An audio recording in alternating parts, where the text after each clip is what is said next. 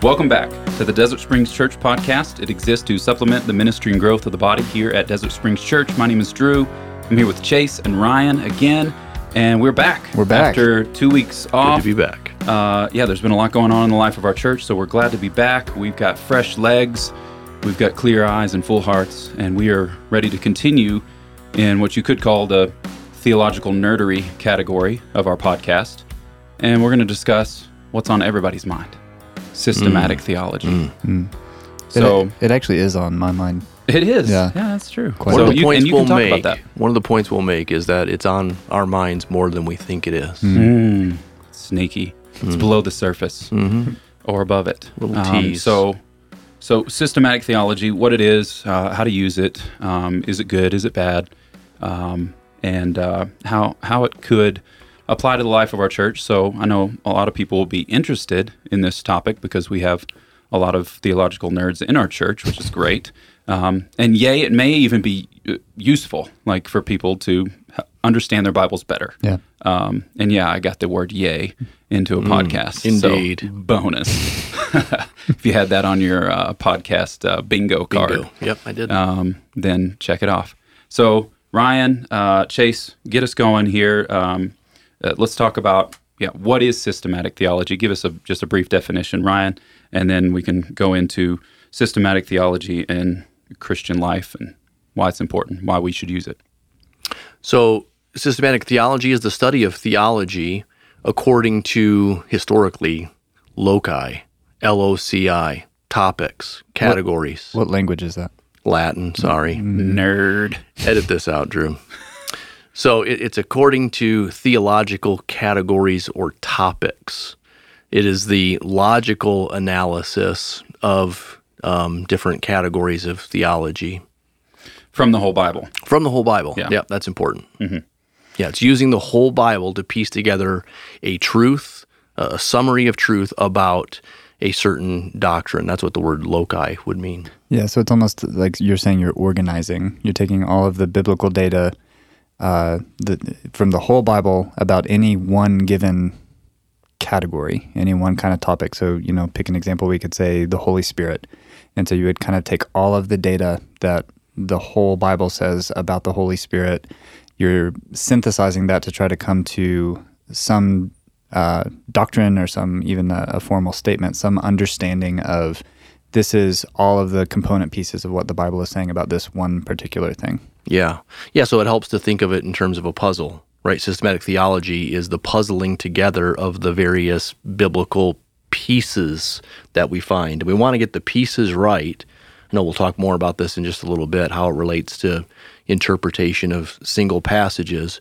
But we want to get those individual pieces right, but then we want to ask, how do they fit together? How does this piece fit with this other piece, even if it's from a very different book at a very different time in a different, even covenantal context? It still can tell us something about, let's say, God's omnipotence. Right. And I think the Bible is not a systematic theology book. The Bible is overall a story that's comprised of lots of different genres of literature. So some of them are actual narratives, and some of them are letters from a specific person to a specific group. Some of them are, poetry, all of the different forms. So across that whole spectrum, we're getting the different pieces to the puzzle. And so it's not at the expense of what the Bible is itself. It's kind of interacting with the Bible that way. The Bible does have systematic theological summaries within it.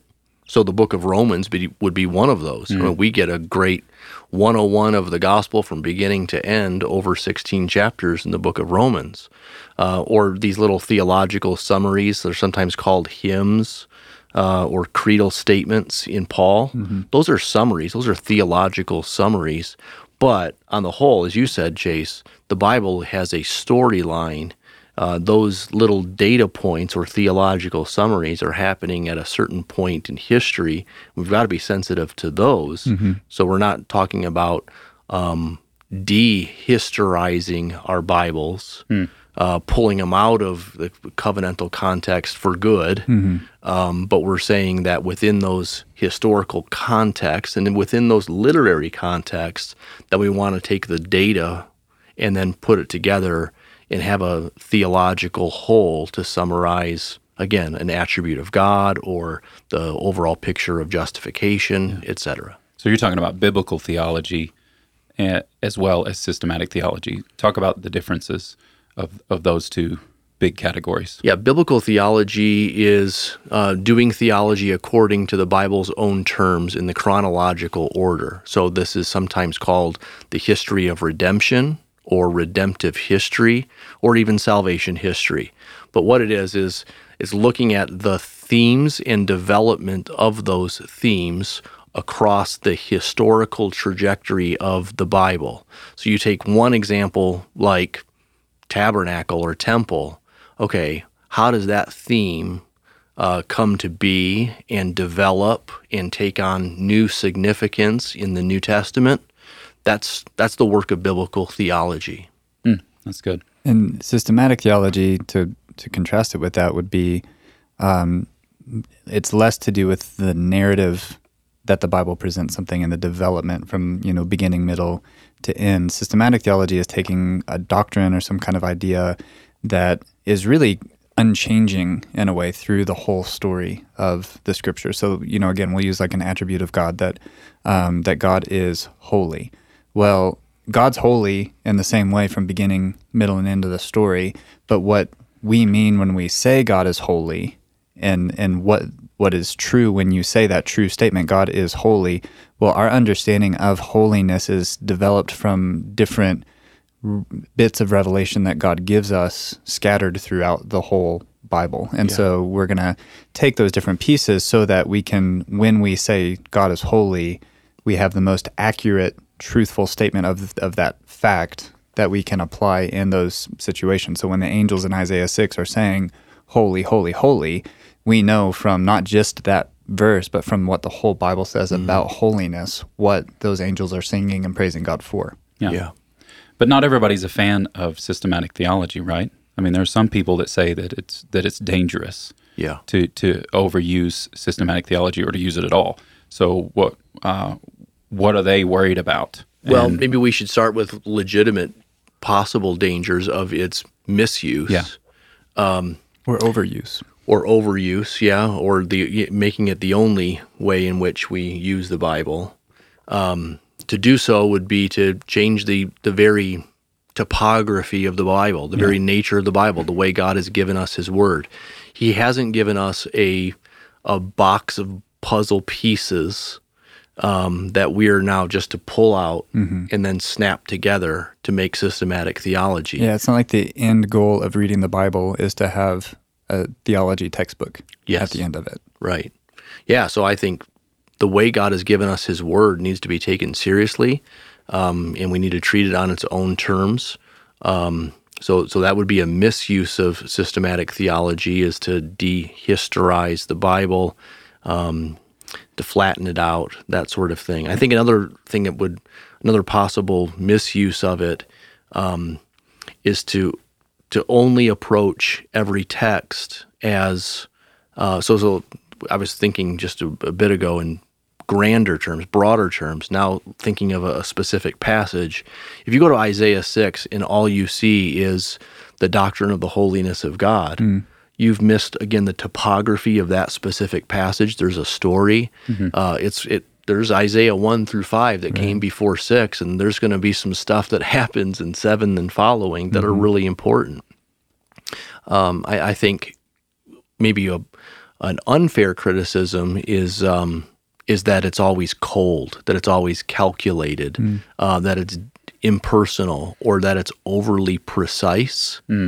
I think we don't want to say more than Scripture says. We don't want to try to get more precise than Scripture does. We want to allow for mystery when there is mystery, and something like God's sovereignty and human responsibility. Yeah, there's at some point you reach mystery there, or dual authorship of Scripture, or even the inner workings of the Trinity. At some point we reach mystery there. So some people maybe would take that truth a little too far and say, anytime you systematize, anytime you try to bring parts of Scripture together for a theological whole, you're misusing Scripture. And I would just say, I don't think so. I think, again, within Scripture, you actually find Scripture doing this. Mm-hmm. And I think we need to do it. We just need to do it well Yeah. and thoughtfully and carefully and humbly. And doesn't D.A. Carson have a circle that kind of helps put Yeah. all of these different kinds of Bible study? Yeah, in it's called the perspective? hermeneutical circle. So think in terms of the interpretation of a single passage and then how that can be interpreted along, say, biblical theological terms. So whole Bible, what's the development of those ideas in the Bible? And then thinking in terms of systematic theology. So in D.A. Carson's description of this circle, systematic theology is sort of the king, the consummation of our theological work, and biblical theology is one of the ways in which we get there, along with what he calls exegesis, or interpretation of the passage. But because it's a circle, it keeps going, right? So our systematic theology is then tested by individual passages, which influence our biblical theology, which help develop a systematic theology, and then are retested again by the interpretation of individual passages. And really, the whole of our Christian lives should be something along the lines of being theological Bereans Yep. who keep developing a theology and keep testing that theology according to the Bible itself. And I think a big idea with what Carson is talking about there is everybody has a systematic theology. Everybody is a theologian. Yeah. You have, when I say God, you're thinking something. You have some kind of idea about what God is, but it may not be the most accurate understanding of God in all of God's We all different have theological attributes. presuppositions when we Yeah. come to the text, or even come to big doctrines like Right. God or sin or heaven. Yeah. And so we're coming to the text. So take the topic of predestination. You come with a preconceived idea of predestination. and You were then predestined to come to the that's, text. That's with right. that. Yeah, you came according to God's sovereign will to the text with either the right or the wrong understanding of that, Yeah. and you will bring that into the text if you don't let the text challenge you on that, and you let other texts about God's sovereignty challenge you on that, and then you are just always working to sharpen both your theology so that when you're coming to the text, you're reading it rightly, but then you're also letting the text challenge your theology. And I think that goes back to, why some people are kind of against theology is I think another danger of theology is we can let our theological system govern too much our interpretation of the text, so that we'll come to a text that really just seems to contradict or disagree with our preferred theological system, and we will do damage to the text to preserve the organizational structure Right. of doctrines that we have in our system. Yeah. An example of that could be I have a systematic theology of the doctrines of grace. You mentioned predestination, election. And so I bring that structure, that system, and then lay it on top of every single text I preach. And then I'm basically just preaching that system from every possible text. Yeah. And not always letting the text speak for itself. Or even letting And- a text about something, to do with man's responsibility to not give that the same kind of weight and tension that Right. it's trying to have because you're trying to flatten it out to fit. Trying to make it fit your system. Yeah. Yeah.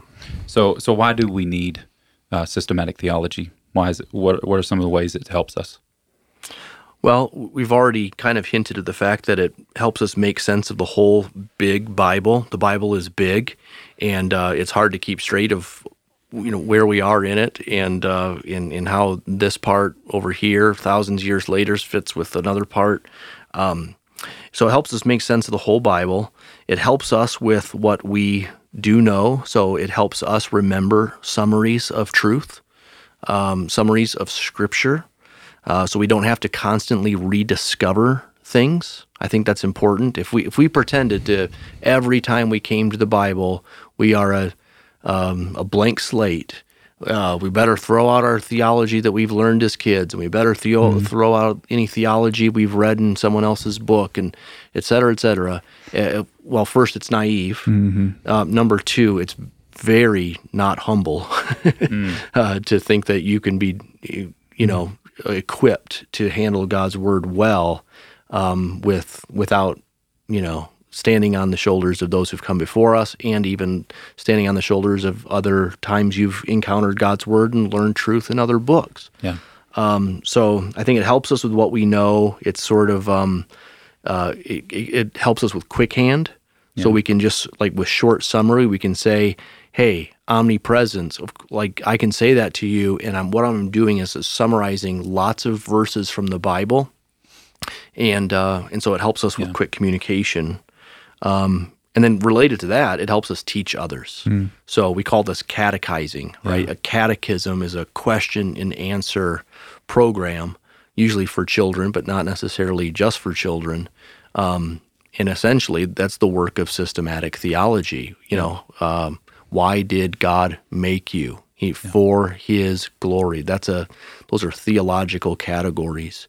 And so it helps us instruct the next generation. Yeah, even when we talk about the gospel in shorthand around here, sometimes we'll use systems like God, man, Christ, response. Yeah. That's using systematic theology to kind of neatly package the whole Bible's teaching on those four things that really get to the heart and the heat of the gospel. Right. Yeah. So systematic theology can be useful in just explaining to someone who doesn't know about the gospel, explaining it quickly and neatly and in a way that captures the whole biblical story. Right, and the point in that is what you're trying to say is what the Bible says. Yeah. So you're not putting your own thoughts into that. You're trying to give an accurate description of what God has revealed about Himself. And something else that I like about what you just said is that creates unity in the church. That we have these simple statements, these simple truths that reflect what the Bible says, and in that we can kind of say, okay, this is who's in and who's out of the church then, and then even within that, this is why we have a statement of faith as a church, which is our covenant of fellowship, statement of faith. These are theological documents. Our statement of faith is a very, very short systematic theology. Yep. And we say, this is what we as a church believe. It's not everything that we believe, but this is the stuff that we unite around. It's essential. And that we have agreement we here. confess together. Yeah, right. And then even with that, another category that we haven't brought up yet, or we've hinted at it, is historical theology. And that is the development of any one of these loci. Is that the plural? Loci? Yeah, locus and loci. Yeah, that's like there you go. That's like the show. The development of any one of these categories over the whole span of church history. So how have they interacted? And, we didn't have the word Trinity coming right after the Bible was written. That took some time to develop, and then even thinking through the implications of all of that. So to situate ourselves as united with the Orthodox Church over all of history as well, and that doesn't mean that it's infallible. That church, that historical theology is always right. It doesn't need to be challenged, but it just helps us to find ourselves in the place of the whole community of God's people. Mm-hmm. Yep. It also protects us from error, right? How can systematic theology protect us from heresy? Well, to compare what that's saying with what we just said, some people will avoid the plain reading of a passage because it messes with their current theology wrongly. Yep. Right? So we've already said that. Yep. Let's underscore that. As we also say, systematic theology helps us with ruling out aberrant possible interpretations of difficult texts. An example would be there are passages in Hebrews, which a passage by itself, like Hebrews 6, it sounds like you can lose your salvation there. So a rule of interpretation is that we interpret the implicit with the explicit. It's implied in Hebrews 6 that someone might lose their salvation, but it's explicit in Romans 8 that you can't. And it's explicit many times over. So my interpretation of Romans 8, and now that theological category of the perseverance of the saints, I've got that doctrine in my pocket now. I come to Hebrews 6. It looks like you can lose your salvation here. Well, hold on. Romans 8 is explicit. You can't. If you're truly His, you won't lose your salvation. So Hebrews 6 must be saying something else. Now, if there's enough of one possible interpretation that I keep rubbing up against, then maybe I do need to reconsider the theological whole. Yeah. That's that hermeneutical or interpretive circle that we were talking about earlier. But generally speaking, I know as I prepare a sermon sometimes, I think, boy, I don't know what that passage says. Well, hold on. I know two things it doesn't say because of these theological things that I've already come to agree on based on God's Word elsewhere. Yeah, so a systematic theology would help us consider the amount of ink spilled on any given topic in God's Word. Ink spilled meaning just the weight. Yeah, there's a lot of material on it. Yeah, the amount of material. So I find that really helpful. And your statement on the implicit with the explicit, the less clear with the most clear. Mm-hmm. We interpret the less clear with what is most clear. That's a good rule to follow in your biblical interpretation. And if you see aberrant teachings, heretical teachings out there, that's what they always do, is they will make much of a very unclear passage almost as a proof text. They'll expand on these things and make it say something that contradicts other parts of the Bible, but they're kind of putting more weight on this unclear text and a bad interpretation of an unclear text when there's clear texts that clearly undermine the system that they've got. Yeah, an old saying is every heretic has his verse. Mm-hmm. Heresies don't come by rejecting the Bible, they come by misinterpreting the Bible. Right. And so they've taken oftentimes this minuscule part of the Bible, this obscure part of the Bible, or less clear part of the Bible, and they make that the interpretive key for the whole Bible, and then they're led astray. And I think that, again, going back to the development of theology and historical theology, that's why we are not quick to dismiss creeds, and especially older creeds in the church. We're not quick to dismiss things that have been a Reformation consensus for 500 years. What's that saying that if it's new, it ain't true? That we really want to be quick before we go to some totally novel interpretation of something. When you say, okay, nobody for the last 2,000 years has said this about the Bible, I'm probably just wrong. This consensus of what's more likely, that we're the first ones to think of it, or that we've drifted off the path. Right. And that's why it is, a good exercise to familiarize yourself with what the writings of the church have been throughout history, to not just read. Creeds, confessions. Yeah, and to study the church fathers, study, church history, because they have answered a lot of these questions already, And they've usually answered them really well. That's right. If we're still on this topic of why we need systematic theology, I think a really practical one is that systematic theology essentially anticipates questions. And so I think our people, we've already said we all have a theology. I think people actually do theology more than we sometimes admit. So what I mean by that is, I think when someone's listening to a Sunday morning sermon, a lot of people in the pew are thinking, wait a minute, how does this relate to that? Yep. Mm-hmm. Wait a minute. So you encounter a demon in the Gospels. Okay, so what is it? What is a demon? We're going to have to go outside of that one passage and say Mark 5, elsewhere in the Bible to find out what demons are, what limitations and powers they have. Where they come from. Right. Mm-hmm. And you think of non-Christians who might be there on a Sunday for Mark 5. They hear demon. What do they think? They might think ghosts. Mm-hmm. Yeah. They might think that this is an ancient, bad way of describing physical maladies or insanity. Mm-hmm. Yeah. Right? So we almost have to give a whole Bible picture, anticipating that someone will be there who's asking that essentially systematic theology question. Yeah. What is that? Yeah. And how does that relate to this? Yeah. That's systematic theology. That's a good segue, Ryan, to thinking about systematic theology in the role of preaching. So you've mentioned Mark 5, you mentioned Hebrews 6, these tricky passages. How can systematic theology help you guys and in your preaching? And then what happens when it's done poorly? Well, hopefully I won't do this poorly, but the sermon that's coming up this Sunday, I'm going to kind of do just what Ryan said, explicitly say, this probably raises some questions for us. It's about prayer. The sermon is about prayer.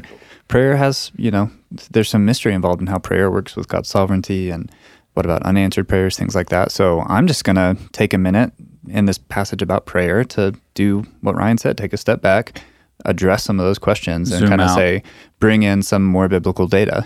Jesus also says this about prayer. James says this about prayer. So how do we fit this all together with what we know about God's sovereignty? So hopefully that's a good way of doing it, is to anticipate those questions. And as a preacher, whether explicitly or just kind of as you're going, answer those questions so that they're settled before they even come up. Yeah.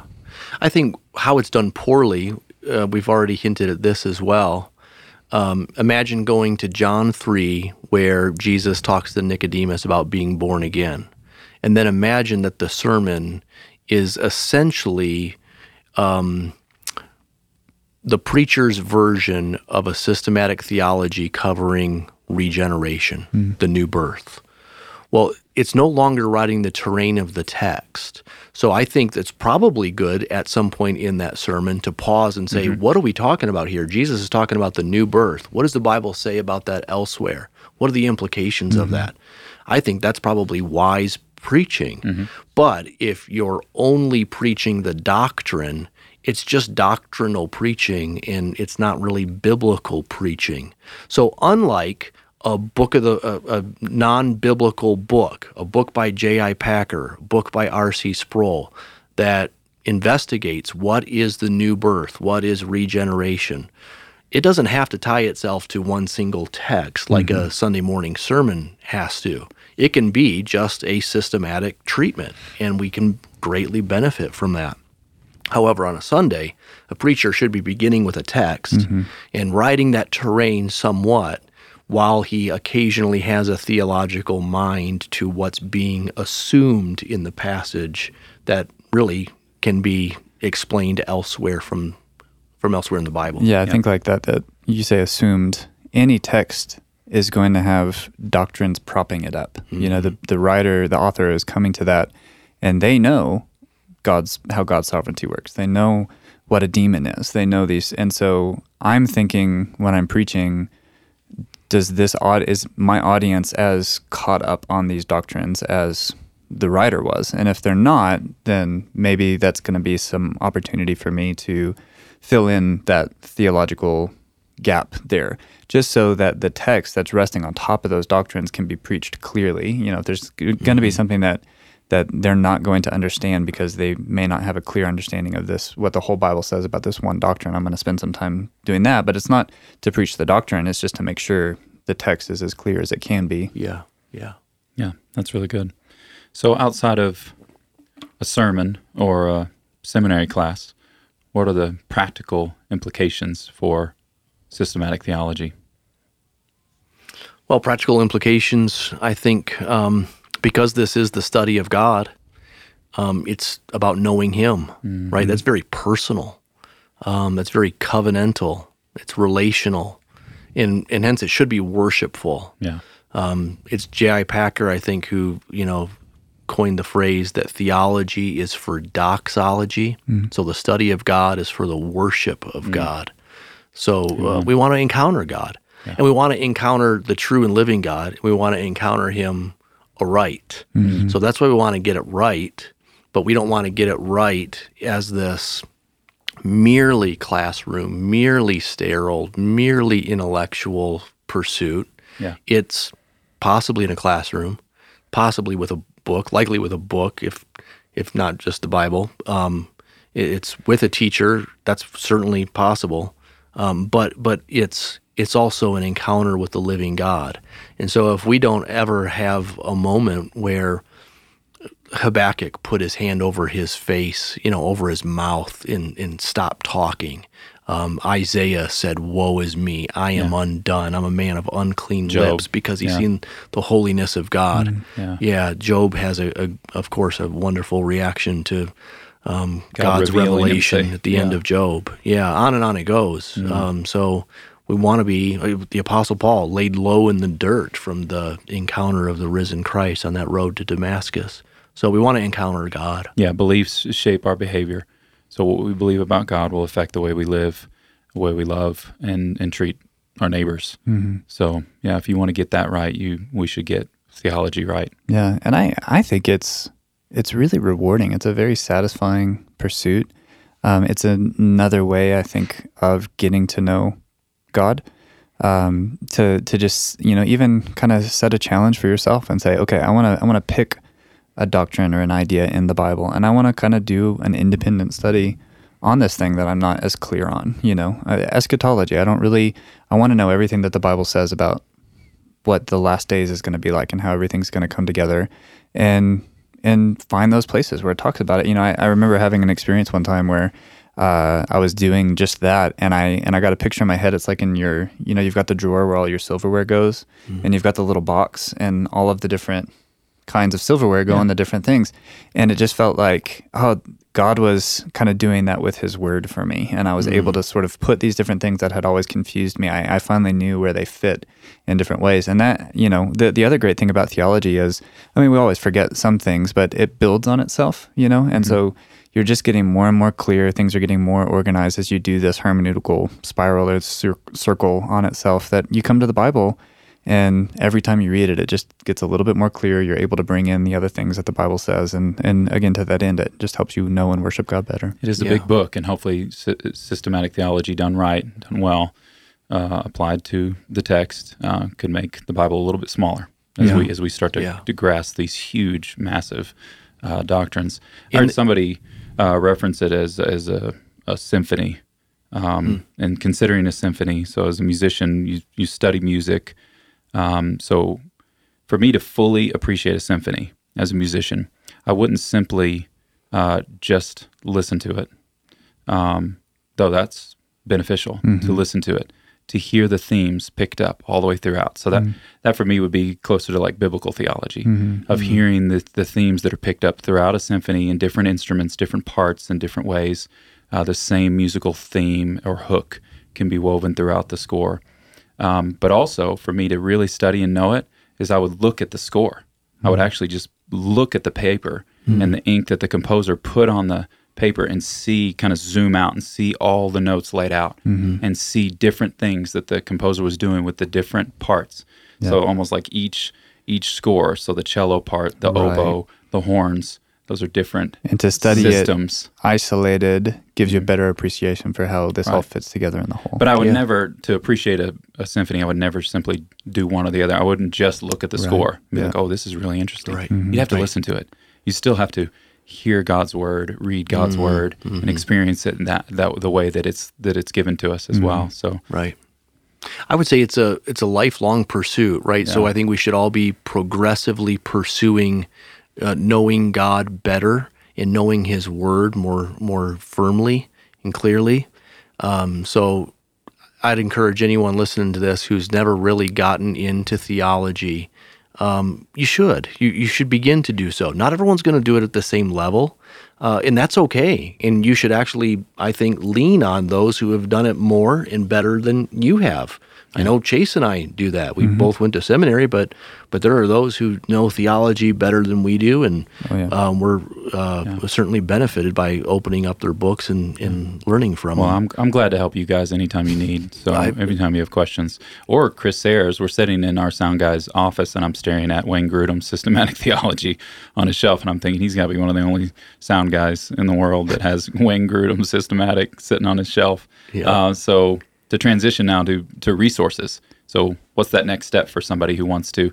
Because most often these systematic theology books, they're the big ones in the pastor's library. So they can be pretty intimidating. They can be pretty daunting. Yeah. So help us with next steps. What I recommend is a good first step, although just rereading it recently with our family, I find that the language is a little bit dated.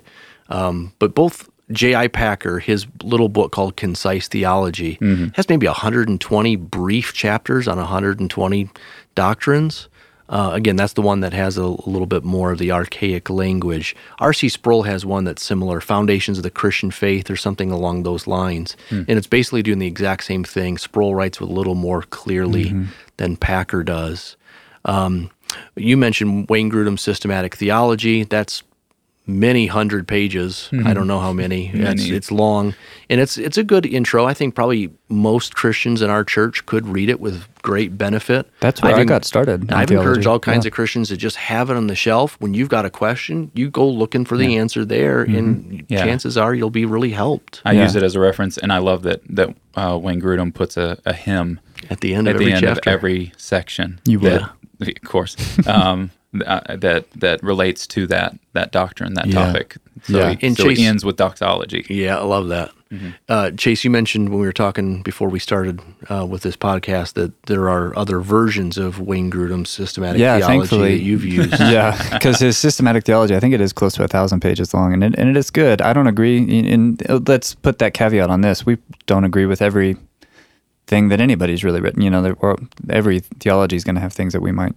Yeah, we should probably put that with. caveat on every resource we've ever recommended on this podcast. Yeah. That except those by D.A. Carson. Right, D.A. Carson. Or Tom Schreiner. Everything right. That's right. I mean, read it with discernment. I was really, Wayne Grudem's was the first systematic theology book that I ever really cracked into. But thankfully, he and then his son, they made a condensed version of that, I think, called Christian Doctrine.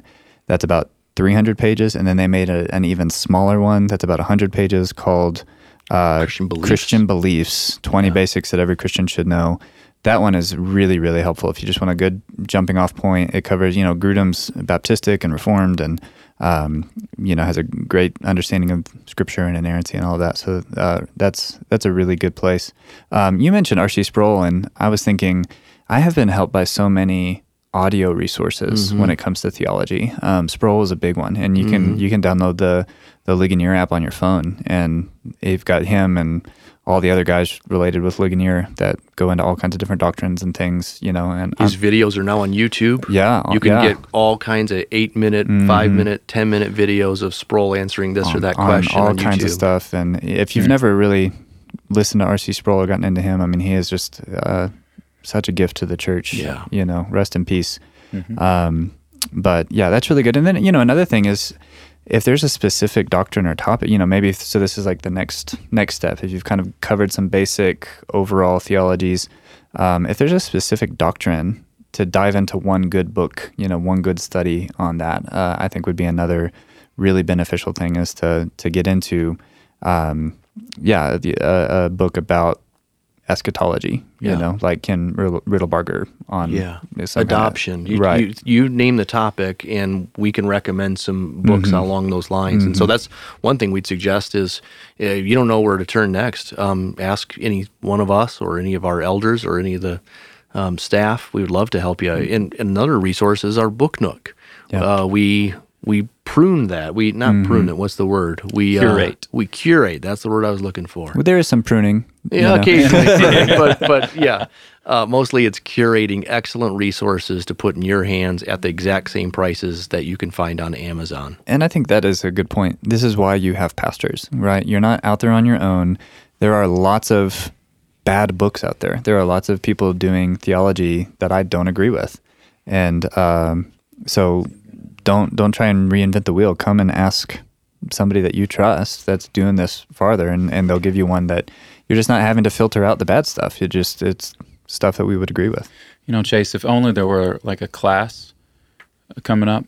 Oh yeah, that our people could take at church. I tell you what, we're going to do that. All right. Yeah, actually, starting in September. I think it's September 1st. You is the heard first it here. Wednesday of the month, but we're going to start doing a Wednesday night class. This is one of our DSI classes, not on Sunday mornings because we're about to be under construction. So Wednesday nights at 6:30 to about 8, except for Lord's Supper and members meetings. We're going to have a systematic theology class. It's going to go from September through May, and we're going to go through kind of the typical order of doctrine, starting with the Bible, God, proper salvation, eschatology, all and those D.A. things. Carson's going to be teaching that class? D.A. Carson will be quoted in that class, for sure. Yeah. He'll be teaching vicariously through you. Yeah, but you can sign up for that already. We've got the link open, and we're going to start announcing that. So, yeah, Excellent. if you want to get into theology, and what's really great about that, too, is, as we've been saying, theology is not something you should really do by yourself. It's something that you should do in community. Absolutely. And so here's going to be a class of people together with you. It'll be time to ask questions, and then hopefully hook up with somebody there in the class that you can talk before or after, or go get coffee and keep talking about the stuff that we're doing. But we do it in community as a church. That's good. Good stuff, guys. Thanks for your time. I hope if you've been listening that this makes you want to read your Bible more, love God, and love your neighbor more. It was just the goal of all of these podcasts. So if you have any questions for us, reach out to us at info@dscabq.com or reach out to Chase, Ryan, or myself. But that's all for now. We'll keep spreading God's glory broader and deeper.